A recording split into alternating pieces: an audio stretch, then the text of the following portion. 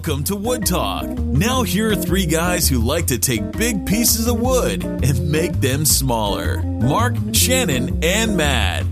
All right, it's episode number 406 for September 4th, 2017. On today's show, we're talking about sliding versus non-sliding miter saws, workbench crotchets, storing logs before... It's not funny the second time around. Workbench crotchets. Oh, I'm not supposed to mention that. Isn't this 407? Stink. Is it? Yeah, yes. Yes, it will be, because last show was a 406 weekend show. Because I've already started the show notes, and if it's not 407, I'm not redoing it. Okay, so...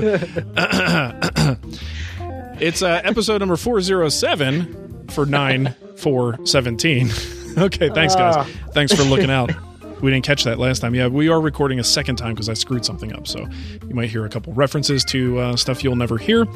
And anyway, so what was the last thing? Storing logs before milling them is Matt's question. Something like that. Yeah. I don't know. Some Cremona question. Something like that. Okay, so let's just thank a couple people who helped us out. Paul Hudson. I'm going to have to go and find the people because I actually delete the Patreon notifications. I read them before and I don't remember them, so we'll put those in the show notes. Why are we even doing a show? This is like... This is what happens when we take time off. We get rusty. This isn't good for us, guys. So if you want to help us out, which you probably don't at this point, patreon.com/woodtalk is where you can go to do that. Let's get to what's on the bench. Now, we had a good long time off. I'm assuming everybody was pretty productive in this time. I've actually been focused on nothing but outdoor style projects. Tons of Epiphanes in my life. Too much, in fact. I'm wondering if there's any way that I could somehow get involved in, I don't know, owning stock in the company at this point, because it seems like I just keep buying cans of Epiphanes and throwing it on everything. So I've got a garden gate that I started when Cremona was out here that is still being finished, and then I'm doing redoing my Adirondack chairs, and both of those are getting the Epiphanes CPES treatment, and hopefully it will last a good amount of time. I mean, the Adirondack chairs are about 6 years old at this point, so the old finishes were not... I didn't do that CPES Epiphanes combination. They were just, I believe I did teak oil and a couple coats of Sikken Cetal. And both of those, over 6 years, Arizona, 1 year in Colorado, not holding up nearly as well as the Epiphanes would. But I am anxious to see just how well that stuff holds up. Now, Matt, how many years has your farmhouse table had? The farmhouse table had one. So the Adirondack chairs have had a couple now. Did the Adirondack chairs, the finish is like not even on there. They're basically unfinished because the finish failed so long ago. It just, like, the weather just ate it up. Yeah. It peeled off a long time ago, and now my cherry is gray. So I have gray Adirondack chairs. What did you put on the chairs? Was it Epiphanes? It was General Finishes Outdoor Oil. Okay. See, I put that along... I along... put like 2 or 3 coats on it, too, so I got lazy. I put that along the lines of, like, the, what do you call it? Teak oil product you can get at Home Depot. Yeah. Like Watco. Yeah. Watco, that's what it is. Along the same lines, and that's what I had on one of my Adirondack chairs, and it didn't take long before it's just kind of eating away that top layer. So you go to sand it, and that top layer just immediately turns into, like, dust. And you've actually got to sand quite a bit to get through that stuff. So I'm hoping the Epiphanes, I mean, you got a year ahead of me, so if it starts to fail, let me know ahead of time. I'll go out and, treat mine before they get really bad. I don't know, it's looking pretty good for a whole year out there. It looks exactly the same as it did last summer. That's good.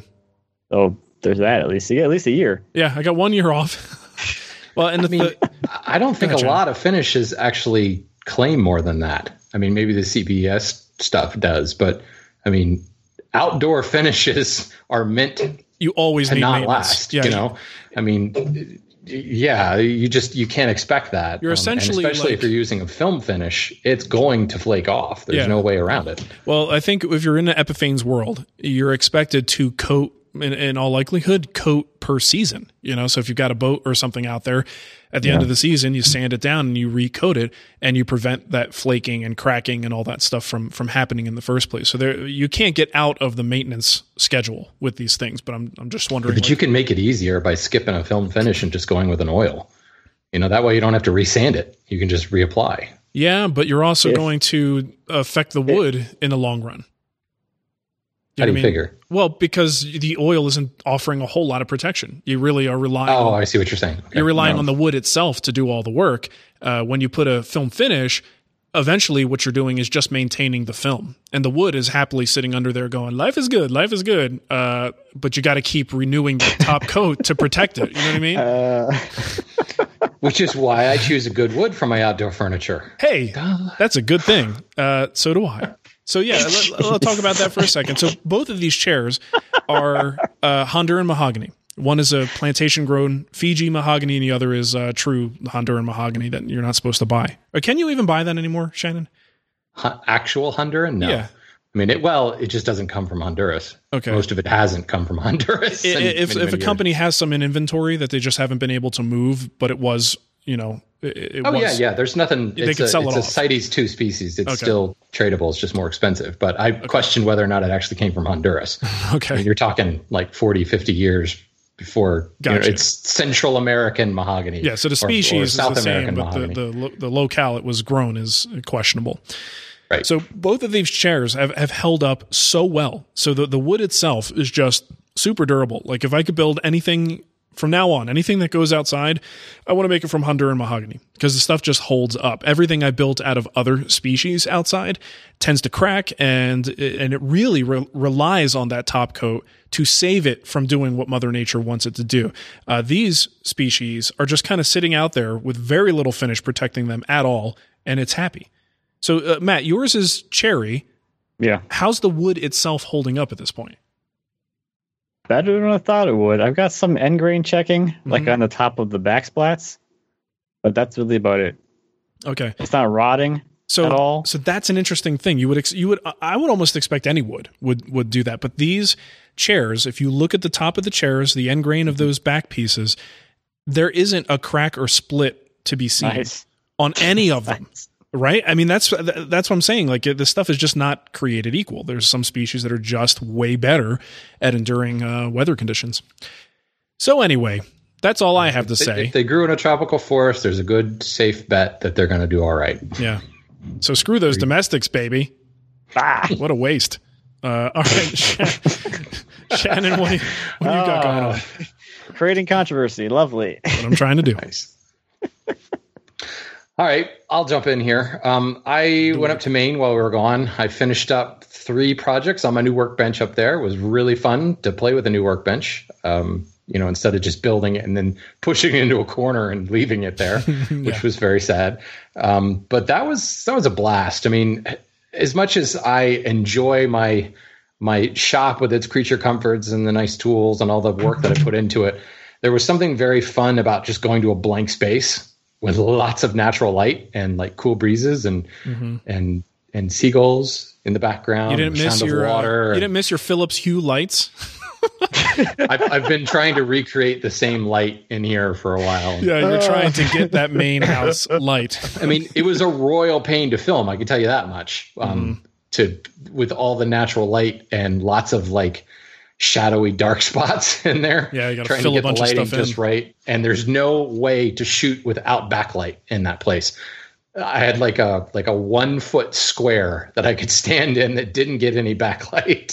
So it was interesting to try to film that. But I got those 3 projects done and came back to the shop here, and I've been milling up some walnut to start a wall mirror. So been very busy. Nice. So wow. The fact of the matter is that it's wood talk that kills my productivity, because we didn't have wood talk and I got a lot done. Yeah, that is a good cause and effect to draw there. I think that's a good relationship. I have the same feeling. If wood talk just prevents me from getting lots of things done. We should name this title the Wood Talk Pity Party. Woe is us. It's terrible. All right. Speaking of pity, why don't you go now, Matt? Oh, thanks. What? It's fine. Nothing. I did a lot of stuff. I was being nice. Hey, shut your mouth. I'm talking. All right. So. And nothing changes. You think we'd be nicer to each other after spending a week together at my house, but no dice. I would anticipate the opposite, actually. I think if you get more friendly with someone, you get more mean to them. That's right. It gets even more so. Yep. Yeah. So I spent the week at Mark's place. Back, that was like almost a month ago already. Yeah, it was a while ago. Well, we're going to talk about that in the weekend show. So we'll go into detail, talk actually more broadly, talk about what it's like to work with someone in your shop. So if you're just itching to hear how it all went down, we'll tell you that. You got to wait till the weekend. Well, I just want to know one thing, because it doesn't have anything to do with working with somebody in the shop. Okay. Does Nicole actually smark Mac around when he's not on camera? Because I envision that a lot. I envision she's very heavy-handed and just like lots of backhands. Shannon, not when there are guests around. I wouldn't think that would slow her down. She's a good Missouri girl. There are legal concerns here. Yeah, we're not really very violent, but I'll let Matt answer that question. Are we a violent family, Matt? Like violently loving each other? Yes, we love each other violently. That's a great way to describe it. There's lots of PDA in the Spagnuolo household. Yeah. Yes. Fantastic. Yeah, let's talk about that later. Oh man, because that's a rabbit hole. That's the woods. Anyway, all kinds of stuff you got done. What'd you get done? So we did the picture frames and things at your place, and the Varsal at your place. So we'll talk about that later. Mm-hmm. And then I got back here. I've been working on the High Boy, and that's going to get glued up. The lowercase is getting glued up this afternoon. Pretty excited about that because it's been a while coming, I guess. Mm-hmm. At this point, I painted my sawmill. Yeah, what's up with that? Why'd you do that? Given into the internet pressure, or you just wanted to see it? I've been putting it off for a while. Yeah. About it. Okay, fair enough. Do an Instagram story. There's not a whole lot there to that, I guess. Weren't people giving you crap about it though, in terms of like the potential for rust and protecting it? They wanted to see you paint this thing. According to them, it would have already rusted away, and it shouldn't even be there anymore. It should be a pile of dust. Yeah. But when I built it and I got it running and I got it cutting, and like if anyone was following along with that in the moment, like I was so sick of building a sawmill. I was like, I just want to cut stuff. Yeah. I don't care. I'm just cutting stuff. Right. Ratchet straps holding the covers on. Don't care. No belt guard. Don't care. Mm-hmm. No lube system. I got to do it manually. I don't care. I got to stand there anyway. Yeah. Like I just want to be cutting stuff. So I've been cutting stuff. It's been fun. I literally have nothing here to cut anymore. So I'm like, okay, I'm going to take this thing apart finally and get it painted up because I've been putting it out for a long time. And I'm almost done with the plans for the mill. So I want to have like the first version, like the manual version mill, which is what I was building right now, done, so that when the plans are done, like you can actually see like this is the final thing of the plans, as opposed to here's some like thing that someone slapped together based off these plans that they never finished.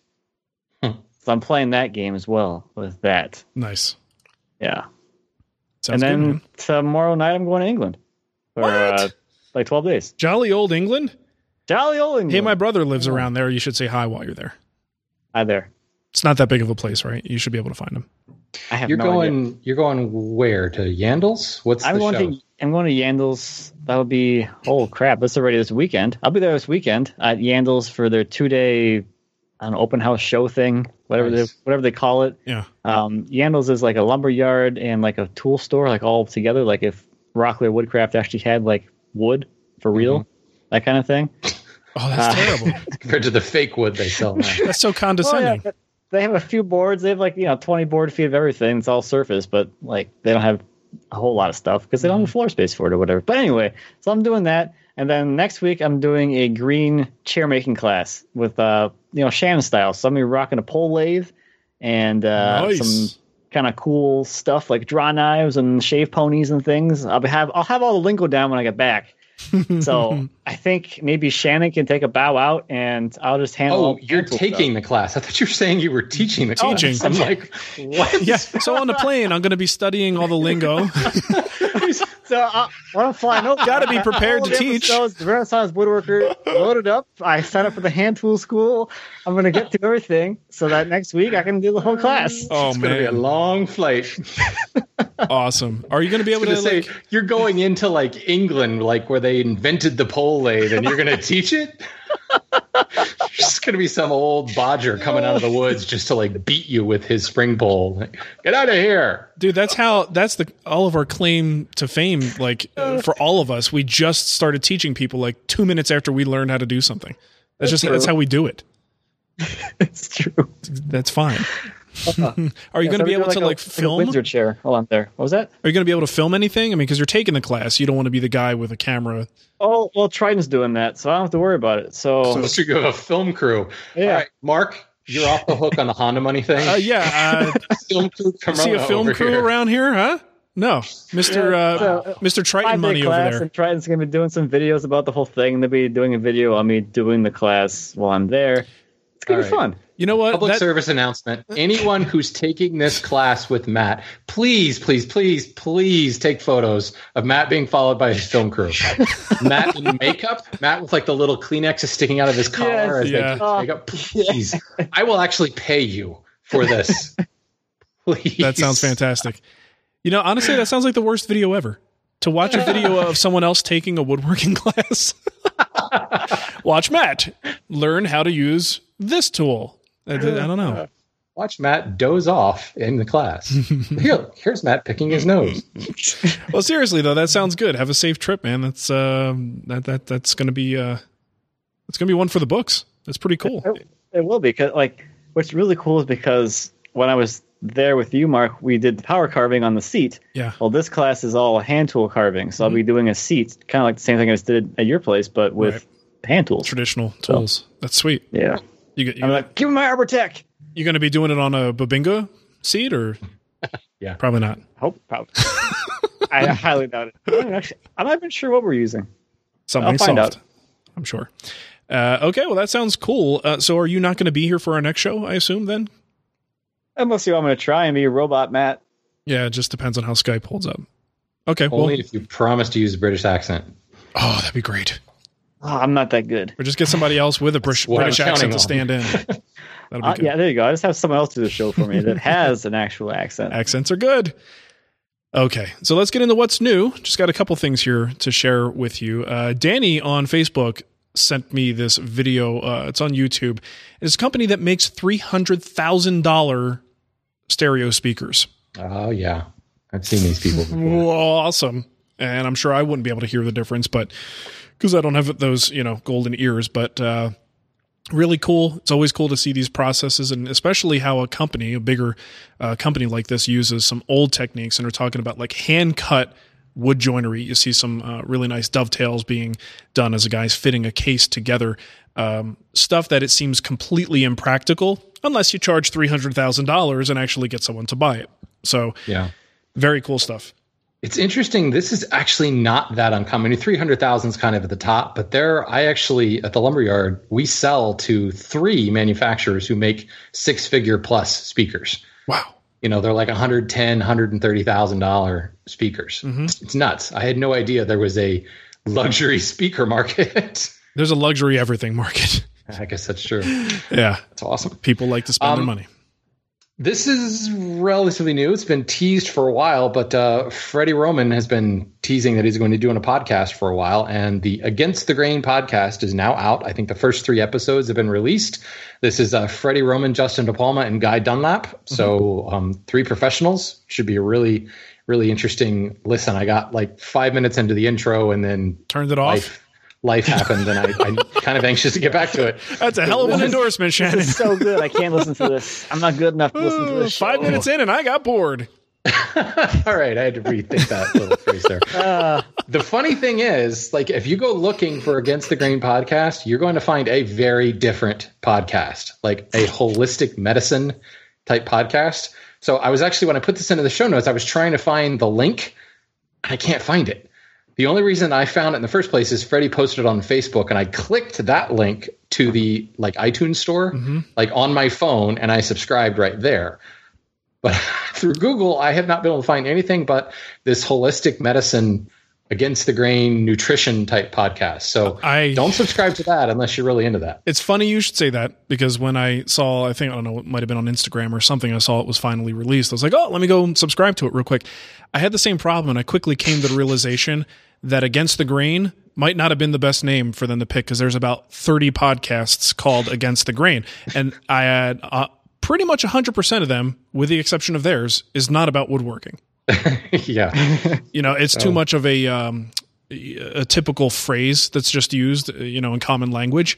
that it's used so much that it actually does make it difficult to find their show. So the irony is it's used so much that most people have no idea what they're talking about. When we say Against the Grain, it's immediate, like, visceral image comes to our mind, and other people are like, oh yeah, that dovetails nicely with what I'm telling you. It's just a run-of-the-mill expression that goes against the grain.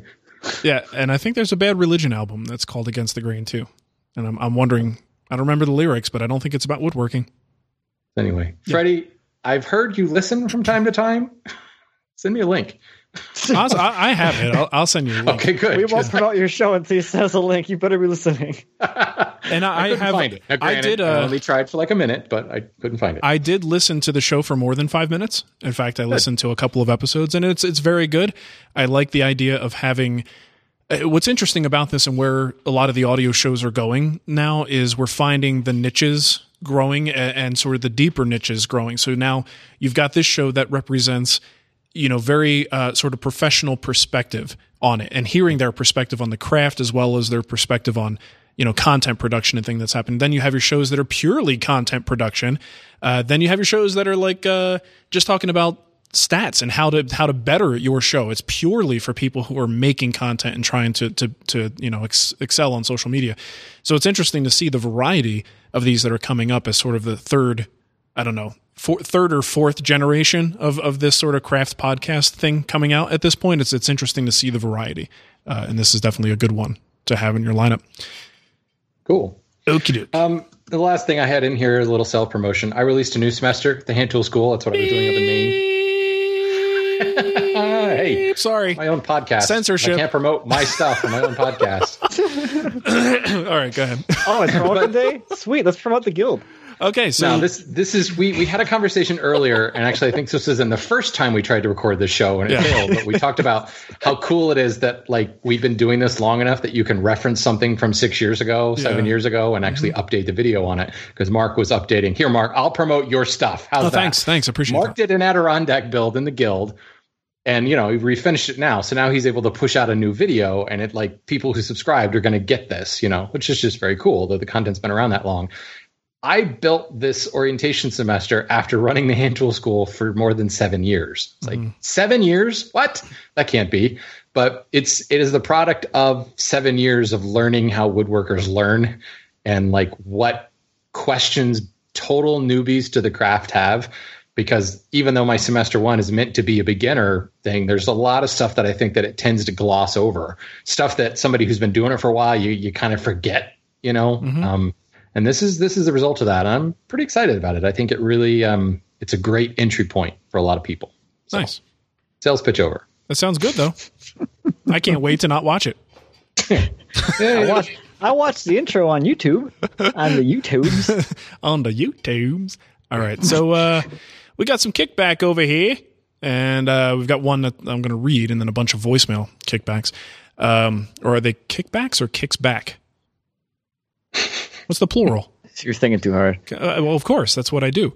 Okay. So this is from Steven. I don't know, but if they had saw stop, they wouldn't have that problem. Oh, wait. Yes, they would. Prevent kickback. Yep. Sorry. Wah. All right. So the missus and I just moved into a new house after living in a relative's spare bedroom for 6 months. And in the interest of having furniture now, instead of waiting for me to make... Hold on. I got to make this a little wider. To make the furniture we needed at my pace of somewhere between geologic... Okay, here's another pronunciation question. Epic or epoch? What do you prefer? Epoch. I like epic. Matt, have an opinion? Coffee? No, I literally have no opinion. Okay. So he says somewhere between geologic, epic, and Shannon, I choked down my pride and bought a few inexpensive flat pack furniture items, the real cheap stuff, not even the good Swedish stock. And looking over the instructions, I was reminded of a conversation a few episodes back. You joked about calling pocket screws loose metal tenons. Well, my friends, the cheap pressboard furniture makers have caught on because they don't call them dowels or cam screws anymore. Nope, they were labeled wood and steel tenons all throughout the instructions. Huh. That's funny. Wood and steel tenons. Yeah, wood and steel tenons. I mean, I like it. I guess. Good for them for, trying to make it sound better. But does the average person even care? Like who's buying that $100 entertainment center? they don't even know what a tenon is? Yeah, would they know the difference? They'd be like, oh, this screw thing, you call that a tenon? Okay, thanks. It seems almost I wonder if it's in response to people who do know that like screwed together furniture isn't good. Mm-hmm. You know, there's that next tier of low quality furniture buyer. Yeah. Who says, oh, I don't want that screwed together crap. You know, maybe it's in response to IKEA or something. I don't know. Right. That's weird. Yeah, wooden steel tenons. I like that. Or do they refer to the boards as like I don't know, wood and resin hybrid something? You know, so they don't have to call it particle board. Right. Yeah. Instead of termite barf, it is. Yeah. Okay. So let's get to a couple of the voicemails here. First one is from Brian. He's got a little kickback on the Honda Ridgeline. Hey guys, this is Brian from Charlotte. I have a kickback from 2 or 3 episodes ago where you guys were poking fun at the Honda Ridgeline. I just want to say that I don't find it fair. I have a friend who has a Honda Ridgeline and says it's the best work truck he's ever owned. Incidentally, I'm on my way to pick him up on the side of the road. He called me and told me his truck broke down for some reason. I don't know. All right, guys. Thanks a lot. It's purely a coincidence, I'm sure. Actually, you know, a friend of mine back in Arizona actually loves the Ridgeline and finally was able to get one of the new ones and absolutely adores that vehicle. So, you know, it's cars. People get uptight about that stuff for some reason. Okay, so the next one is Jonathan. He's got, you'll hear what he's got to say.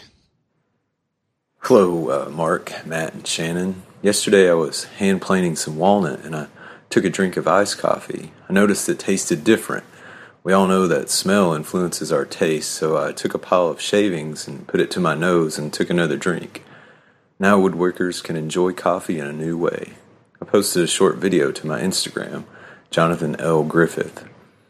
Jonathan is spelled Jonathan, if you want to check it out. Okay. So, okay, here I go. Go to admit I'd never tried that. But at least we know how to spell Jonathan. Okay, so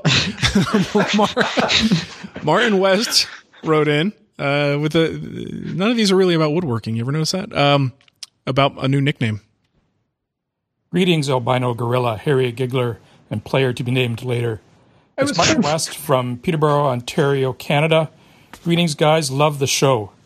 I think I've solved the problem of Mark's new handle/nickname. It takes into account his Italian heritage, his home state of New Jersey, and also a play on words on wood species. Are you ready? Drum roll, Mark. Buddy Binga. Tony Soprano would be proud. What say you? Bada binga. I like it. I could live with that. I'm also half Hungarian. But I shouldn't mention that because then it ruins the joke. Okay, so we've got one from Mike Powers. This actually does have something to do with woodworking. Hi guys, this is Mike from Turning Sawdust into Groceries. Have a quick kickback about the dude with the hickory planing problem. A great tip I got from my mentor is to get a small container of really hot tap water and a rag and wipe down the surface of the board, the side that's going through the planer. Let it soak in a little bit. No, it's not going to warp your board. No, it's not going to ruin your finish. You're going to plane it all off. But the water soaks in, especially the hot water, you know, as in like how well that works for steaming out dents and stuff like that. It really helps soften up the grain so that you can run it through the planer, and it really decreases the tear out quite a bit. Also, keeping an eye on grain direction as it goes through the planer.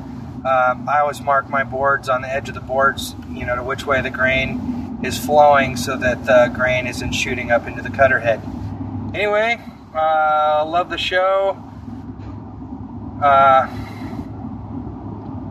I guess that's it. Adios. I got nothing else to say, so that's awesome. Goodbye. Okay. This could perhaps be my favorite voicemail ever. This is from Matt Scranton. Hello, gentlemen. Matt Scranton here in Buffalo, New York again. 2017 for me is all about trying to be a better person, and because of this, I actually have a question for Shannon. Giggler and Gassy Guido. I guess that means you guys can be for a while. All right, Shannon, here's my question. So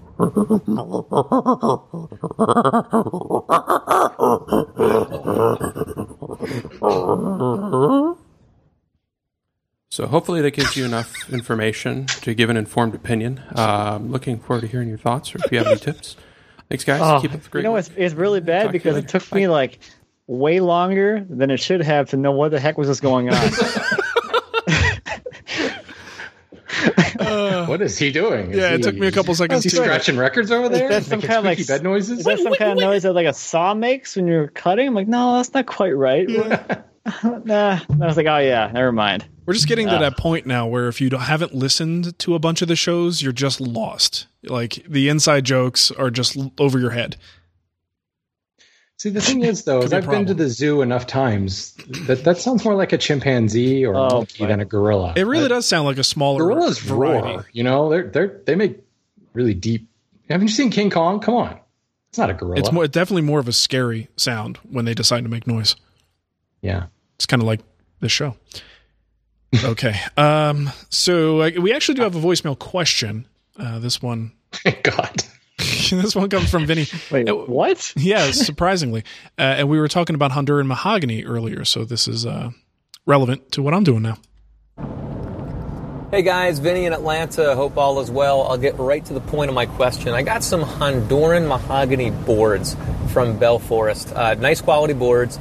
Definitely not under the African mahogany umbrella. Anyway, they came surfaced, and the boards that had cathedrals were just shredded. So I figured, all right, they probably went through the planer in the wrong direction or whatever. Anyway, I had the same problems. Even when I took my number 4 smoother to it at various angles, didn't even tear it out. It was ripping it out by the roots. So finally, with sanding, I got it nice and flat, and when I applied finish to it, was interesting. On the cathedrals, it was like every other ribbon would soak up finish, and the other one, it would pull on top. It was almost as if the cathedral was half end grain. Really crazy, really pretty. I mean, it's got, it almost looks like that African mahogany rift sawn ribboning you get, but it's on a cathedral. Never saw anything like it. Just wanted your take on what's going on with that wood, and maybe how I can look for it on a unfinished board in the future when I'm selecting them. Thanks, guys. Love the show, and take care. Bye-bye. Interesting. Have you ever come across that, Shannon? I think that's what we call Rowie mahogany. I mean, genuine mahogany is still interlocked, like African mahogany. So you can actually get ribbon striping with genuine mahogany. Okay. But genuine is a lot softer. Well, not a lot, but it's softer than the African species. So it is going to be, one might say, punkier than some of the other ribbon stripe stuff that you see. I mean, that would be a lower grade mahogany if it's coming up with that. As far as how you see it in the raw, you're still going to see those kind of light and dark type strains through the cathedrals, because what you've got is it's a interlocked or spiraled type growth where you've got one growth ring running one way and one growth ring running the other way. So it is going to show up and reflect light differently when you look at it. Mm-hmm. But it also, that particular board may have been just the way it was cut, like the way it lay in the log. Matt, you know what I'm talking about here, where you can get wider spaced cathedrals based on like how that board lay in relation to the long axis of the log. Mm-hmm. And they may have had a section where they were trying to cut around something, and maybe the cant itself was canted in the log. And that caused kind of a more of a diagonal grain, which accentuated that rowy, soft, punky parts. And whereas you may not notice it before, because generally it's you're looking at a thinner cross section of it. Now you've angled it and you've widened that cross section, and that's what's created that thinner or wider, kind of less dense type stuff. That would be my guess. Interesting. Yeah, I mean, mahogany is very interlocked. It's just so homogeneous in its like pore structure that you usually can avoid some of the nasty stuff. And it's not nearly as brittle as like African mahogany or sapele or Udali or anything. Okay. Good to know. All right, so let's get to our emails. And I'll take the first one here from William. He says, I have a compound miter saw question, so this is obviously aimed at Shannon. Sorry, I'm going to answer it. If you other two want to chime in, I guess that'll be okay too. Anyway, my question is regarding sliding saws versus non-sliding. It seems to me that sliding compound miter saws have more side-to-side play in them once fully extended than a non-sliding miter saw ever would. If accuracy is my top priority and cutting capacity a distant second, I feel like it'd be better off buying a non-sliding miter saw on the market, which is probably a little more than half the cost of the second best sliding saw on the market, eliminating Festool because it screws up the curve that I'm trying to grade to. Yeah, you kind of have to always leave the outlier out of there and leave the Chicago Electric Harbor Freight brand out of there as well from the lower end. Does this seem logical, or am I trying to justify to myself not spending as much money on a miter saw? Also, any thoughts as to what the best non-sliding miter saw would be? Appreciated if any of you have experience with any of them. Also, note that I'm not referring to the alignment issue Mark posted on Instagram on his test Makita, just a regular side-to-side hinge slop. Okay, so this is something that is a evolving perspective that I've got, at least for me personally. And in my opinion on the sliding compound miter saw is changing because when I had the Capex, there was a level of accuracy and dependability there that changed the way I would cross-cut things. Because if I can get a nice, accurate cross-cut, it was like having a little mini panel saw of sorts with very limited range that I would be able to make really accurate cross-cuts with, and it stopped me from having to use my cross-cut sled all the time. So think about it. If you've got one saw that you could just take the board, boop, put it up, clamp it down, and cut, versus, okay, well, now I got to take the guard off the saw, and then I have to put the cross-cut sled on top, make sure everything is set up, and then make your cut. It was just a format thing that made so much more sense to me. So now that I've gotten away from the Capex and I'm working more with the construction grade brands, I've got a Bosch and I was trying out a Makita, I feel like the Capex has skewed my expectations of what these saws are supposed to do and what they're capable of doing. Now, the Makita, like he says, that's a whole different issue. There was a manufacturing flaw there. But even if there is no flaw, is the play that you have in that sliding compound miter saw, is that appropriate for fine cuts, and the stuff that he's trying to do and precision and super accurate cuts? And I think the answer is no. I think you might get lucky. You might get one tuned up, put a really good blade on it, and you can get good results from it for sure, but it's not necessarily the best tool for that job. So if you have other options like a crosscut sled, and those are producing dependable results, I actually am starting to think that it might just be better to have a standard chop saw that doesn't slide because you're not using it to cut anything more than like a 6 to 8 inch board or whatever the capacity would be for one of those, like a 12-inch chop saw. I just feel like, yeah, if you just want a dead-on accurate 90 on a small board, or you're cutting, some type of molding or something like that, the less or the fewer parts that move, the more sturdy that thing is going to be, and the less chance of it going out and being off from 90. So yeah, I'm actually starting to think about, well, maybe, this sliding compound miter saw thing isn't all it's cracked up to be, and that I should be using my crosscut sled more. Matt, when you were out here, now granted, we were having a problem with that Makita at the time, so, all bets are off. Uh-huh. But we were doing miters. So the key with a miter is you get something that's set up perfect at 90, and if it's built well, you just move it to 45 and you're going to get perfect miters. So we were looking at the differences between, should we be using a miter gauge at the table saw, or should we go with the slider? And we just kept running into problems, and it was just like, it was not worth it to do it on the sliding compound miter saw. And instead we just did most of the miters over at the table saw, and the results were perfect, like dead on perfect. There was like a lot of times I think, oh, you might want to get a shooting board or something like that just to finesse them. There was no need. There just was no need for it. Everything was perfect. So yeah, my opinion on this is changing as time goes on, but I would say, I think your thought process here is right on, William. I would definitely look at some of the current ones. Excuse me. As far as brands, I haven't dealt with them myself, and you're still looking at the same brands that you would be looking at in the sliding market. I know a lot of people like the DeWalt models. I think Makita, I'm sure Bosch has a non-slider option as well, but I've never really looked into them. So it's going to be a new area for me to explore. So I guess I'll have to let you know. More things for you. I just don't get it. I mean, that was the first tool that I got rid of, and well before I started down the hand tool path. Mm-hmm. It just, to me, it's more of a contractor job site saw, and it's fantastic because it's something you can put in the back of a truck, Honda Ridgeline or any other truck, and you take it to a job site and you use it for cutting like long molding strips and things like that.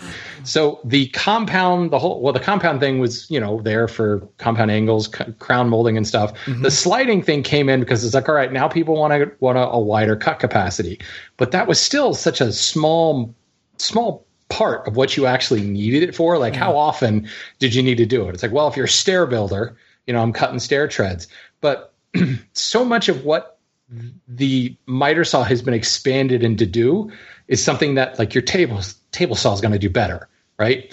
And it's like, well, job site table saws, they're kind of crappy. Okay. But if for our particular world, mm-hmm. The wood shop woodworker, forgive the expression, the fine woodworker making furniture and stuff like that. Oh, how dare you? I don't see the place for that particular tool. I feel like, I don't know. I mean, if people will say, yeah, but it does really, really long stuff really well. Okay. I mean, are you building a lot of stuff that requires 12, 15 foot long pieces, that are difficult because they're cantilevered off your table saw or whatever? Mm-hmm. I don't know. And if you're just using it to break down stock, there's so many other ways, that could be done. I don't know. I don't get the miter saw thing at all. It's convenient. I mean, if you have other ways to break down stock, let's say that is the use case, they're all going to take longer, so it is a convenient thing. But if you're looking at it as a precision tool, that's when things start to break down. Yeah.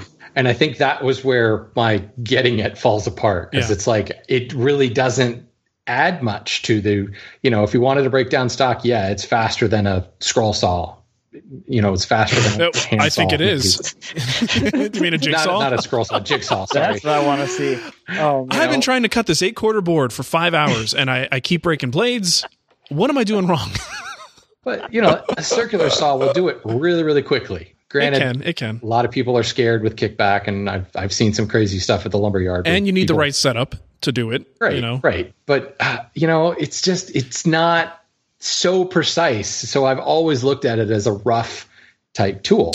When I was at William Ing's, and this was when I had the Capex, and I had to wrap my brain around, doing things a little bit of a different way because it's someone else's shop. He had the crappiest sliding compound miter saw sitting on the bench. And it was just, we're talking a school. So it's a very wide bench. It's always set up, ready to go. So you want that quick kind of tool to do that job. And he's got this sliding compound miter saw there. And I'm like, this is just garbage. Like, how is he going to get any good results out of this thing? Because again, I'm thinking, that he's doing something other than a quick chop at 90 degrees, but that's all he uses it for. And there was no reason to have anything else because he has everything else in the shop dedicated to those really accurate, precise cuts that you need to make. It was just, to me, this is a evolving thought process here. I'm starting to think that's the smarter way to go. So Matt, I want to know what's your setup at home? What do you have in terms of a miter saw, and what's the use case? I have the Makita 12-inch slider. It's on the floor. Okay. And I use it almost never. Well, I use it for any miter cuts on stuff. But even I don't know. I'll use it on the high boy to do the gooseneck molding because that stuff is an S curve and you gotta mount it up vertically on the saw, and it's 3 inches thick. So I'll use it for that. That's the use case for it. That'd be really hard to do on a table saw. It would be impossible, but it'd be I think it'd be pretty scary to do on a table saw. Mm-hmm. That's really it. It's just nice for if I'm trying to fit a molding around a case and I'm trying to get the angle just right. So instead of using a shooting board, I'll use the miter saw and just keep it right there and just chop at it. Sneak up on it. Until I get the angle right. But because it's right there by the bench then. Yeah. So I don't have to walk across the shop every time, but I don't really use it a whole lot for much anything. I use it for stuff around the house. I've been doing trim work. That was probably the last time I used it for real, was installing trim. But like, which you might even in that case, you might take it out, put it in the room, and you're doing your work on location in those situations. It was upstairs. Right? I mean, it wasn't in the shop at that time. See, and this is one of the which most. Is what I think this saw is made for. Right? It's a job site saw. Yeah. Yeah. Well, one of the most requested things I've gotten, whether it's Guild or Free Site, people want to see me do a miter saw station, and I've been hesitant to do it because part of my problem is I don't want a dedicated miter saw station. Right? Now give me a bank of cabinets and I throw a miter saw on it. Okay, I'm fine with that. But I just don't, and especially now, I'm getting even further away from this whole extreme miter saw station concept because I feel like I'm pulling away from that. So that the miter saw might be just one of 3 or 4 benchtop tools that need a home, including the benchtop mortiser and maybe my bench grinder or some sharpening stuff. So like this, before I commit to anything, I've really got to figure out what the heck I'm doing with this because it feels so weird to pull back from a tool that I've really relied on so much for years. But I think my expectations are off and misplaced a little bit. Yeah, that was like the dumbest thing I ever did in my shop was a full-blown miter station. It took up so much space. Right, and it does only that and I tried to integrate it into the lumber rack, and it was, it's right under the lumber rack where all the rough cutting will be done. I was so glad when I broke that thing down. It was like it just got 100 square feet back. Like, nice. Wow. Yeah. Okay. Well, there you go. Long answer, William. Sorry about that. Hopefully that helped you out. I think he's going to go get a regular chop saw. Don't buy a miter saw. Just don't do it. Don't even bother. Just get a nice sled. Incra 5000 will be good. One of those big giant sled things. It looks really good in the box. It does. Matt saw it in the box. Well, here's the thing, Matt. It's still in the box, but now it's at least leaning against. I'm actually using Nicole's method of trying to get me to do stuff on myself. So like if she wants me to clean something or maybe put something back into the shop, she'll put it in my path so that I can't miss it, right? It's in the way now. So now I've done the same thing to myself. I put the parts against the table saw. I have to address these things before doing anything else. It's probably still not going to work. At least you know. Yeah. I know my limitations. What I find interesting is your relationship with Nicole is exactly the opposite of mine with my wife. I'm putting stuff in her path to get her to do things. Oh, nice.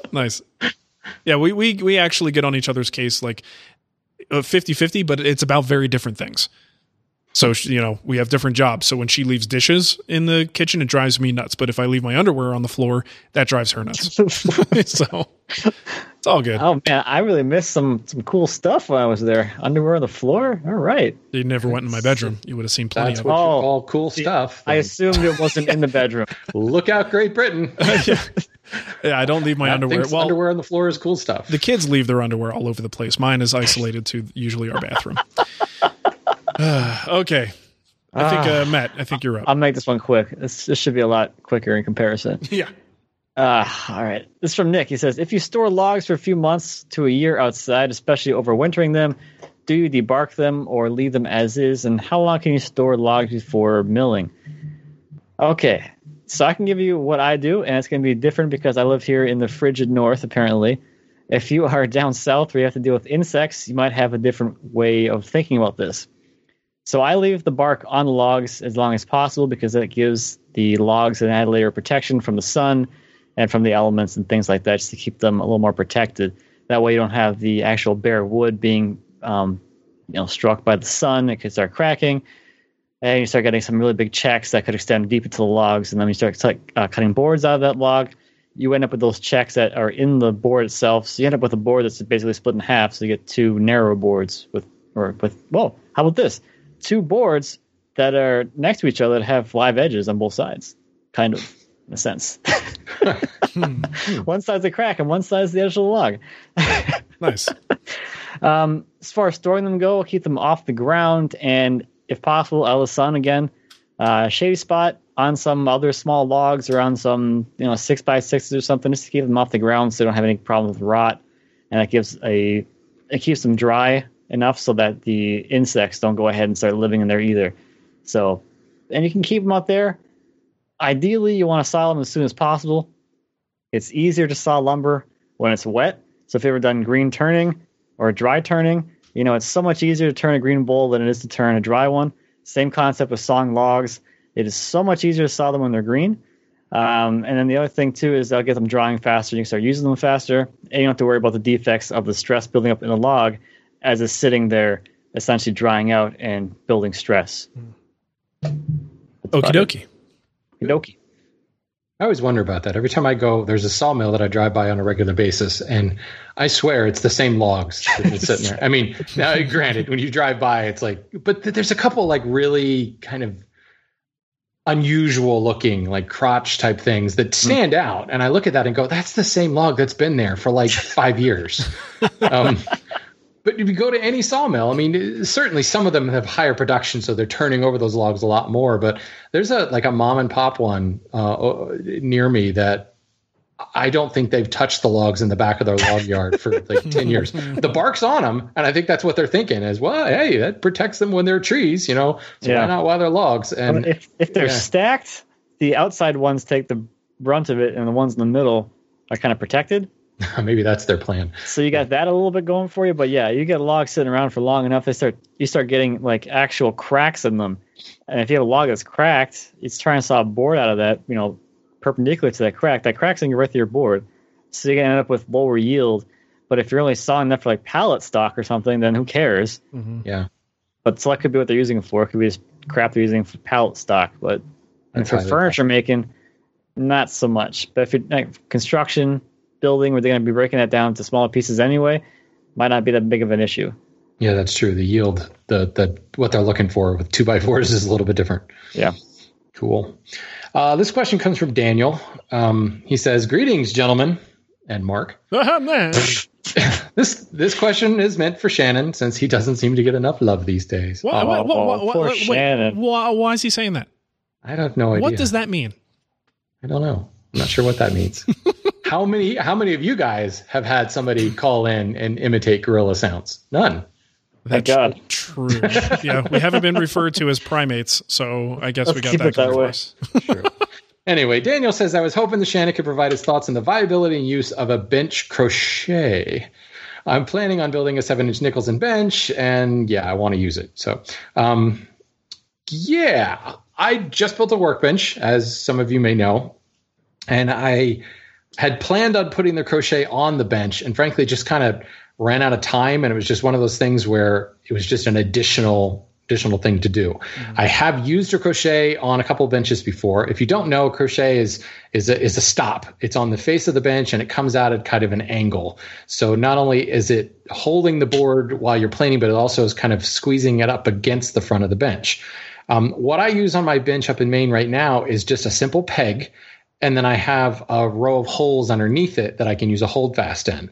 So it's doing the same thing, but it's requiring 2 points. But I've actually found that it holds it a little bit more securely that way, because not only is the holdfast squeeze in against the front apron, but because of the frequency of the holes down the leg, I can actually set the holdfast as a peg for the board to rest upon. So it's pressing up against the one peg and then resting on the holdfast. So the 2 points of contact, and then the holdfast itself is pressing it against the front of the bench. And I find that is so much more stable than just a crochet. And a lot of people will say they use a crochet and a holdfast. That begs the question of, well, why do you need a crochet in the first place? Mm-hmm. So there's certainly some merit to the fact that it's pressing it up against the bench like that. But I also found while I was working with a bench with a crochet, what I did more than anything with that crochet was bump into the damn thing. I kept smacking into it. Every time I turned around, I was whacking my hip against it. Or if I was reaching over the bench, it was like catching, like I had cargo shorts on. It would catch like the side of the pocket and be like, oh, geez. It was just always reaching out and grabbing stuff. I bumped my elbow on the thing. Fresh. It got fresh times. But the worst thing was I kept bumping my elbow on it. And I kept thinking maybe, it should be mounted lower, but then it didn't really seem like it would fit the purpose. So there are alternatives. I can't remember what the name used for it was, but you can actually create like a sliding crochet that actually, think of like the plane stops that you hammer up and down that big, like 4x4 block. Think of that turned on its side and kind of on an angle, and you can tap it in and out and you're creating a moving crochet. That's another option. But honestly, the peg and the holdfast works just fine. And it's a single hole and a single dowel and, some holdfast. As far as making one, you've got to laminate some stock together, or you've got to get one that's you thicker stock, like 12-quarter stock, because you really want to orient that so that the grain is running along the long axis of that angled piece. Otherwise, you get short grain situations, you're liable to snap it off. So if you can't get 12 or 16-quarter stock, you're just going to want to laminate together some pieces, lay it out on an angle, cut an angle on the end, and screw it to the bench. You don't want it to be permanently installed, because this is something that is liable to either break, or in my case, you go, this damn thing's in the way. You want to get rid of it. So yeah, I have mixed feelings on this. It is effective, but at the same time, I just don't think I don't want one on my own bench. So Shannon don't need no stinking Cratchit. Yeah, I don't need no Cratchit. Crotchety old man. Yeah, I'd rather have tubs. That's right. I mean, all right. Okay. Miami Vice. It's well before your time, man. Oh, definitely. Continue. Yeah. All right. Go watch The Wedding Singer. You can. That's a good movie. One of the few good Adam Sandler movies. Did I say that? Yes. Okay. So iTunes reviews. If you want to help us out, you can look us up in the iTunes store. Click on ratings and reviews and give us a sweet 5-star rating. Quite a few people did. I'm going to read one that didn't. What do you think about that? Here's a 3-star review. He says, or she, who knows, it would be much better without the schoolgirl giggling and childish poo-poo talk. So just for this person, every time I say poo-poo, Matt, could you giggle for me? Just do definitely. Like an exercise. I'm pretty sure I already do. It's like an automatic thing. I mean, we're going to do it right now. Like poo-poo. Poo-poo. Poo-poo. It's like, this is what I do with my kids, actually. I put one of them down on the couch and I'm like, poo-poo. And they're like, you're so funny, Dad. All right. So there you go. So if you didn't like that, I hope you like it less now. Probably didn't listen anyway. Okay. Exactly. You tuned out. It's only a 3-star show. Why you're still listening? Okay, so if you want to help us out on Patreon, of course you can do that. Patreon.com/WoodTalk, and you can head to the TWW store and pick up a Wood Talk t-shirt. And we will soon, very soon. We're still trying to get all the details worked out. It's a thing. We're trying to get those USB sticks that have like as much of the Wood Talk archive as we can get on there, which should be pretty cool. We'll have those available soon. We also have a email extra coming up here for $4 and higher patrons. So if you are one of those people, you'll get that content. We're going to be talking about microbevels. That'll be the topic for email extra. And I think that's about it. So Shannon, you want to give them all the info and we'll get out of here. Okay. If you got stuff you want to tell us, comments, questions, topic suggestions, we will happily ignore them if you send them to woodtalkonline@gmail.com. That's where the best place to send your voice memo apps and your questions and stuff. You can also fill out a comment on the webpage. Go to the webpage, woodtalkshow.com, scroll to the bottom and tell us all the things that you love about us. We like that. We're on Instagram now for lots of giggling and poo-poo jokes and photoshoppings. So if you do catch Matt with his film crew, you can send it to us, and Matt will guaranteed end up on the Instagram for Wood Talk, which I'm in the same situation Mark's has, where now I have to expand my screen because I can't see that, because I can't remember what our own Instagram is. It's just at Wood Talk Show, which I really should have known that already. Mm-hmm. And that's it, really. We have our own sites. You know what they are. If you don't, then who needs you? What? Wow. What if the person's new? That is very disrespectful, Shannon. Yeah, that's me. Gorillas are disrespectful. That's right. Gorillas just don't. Woodwhisperer.com, macromono.com, renaissancewoodworker.com. There you go. Thank you. Jeez. Jeez. All right. Woof. Well, thank you for listening, everybody, and welcome back to the show. And we will we'll catch you later.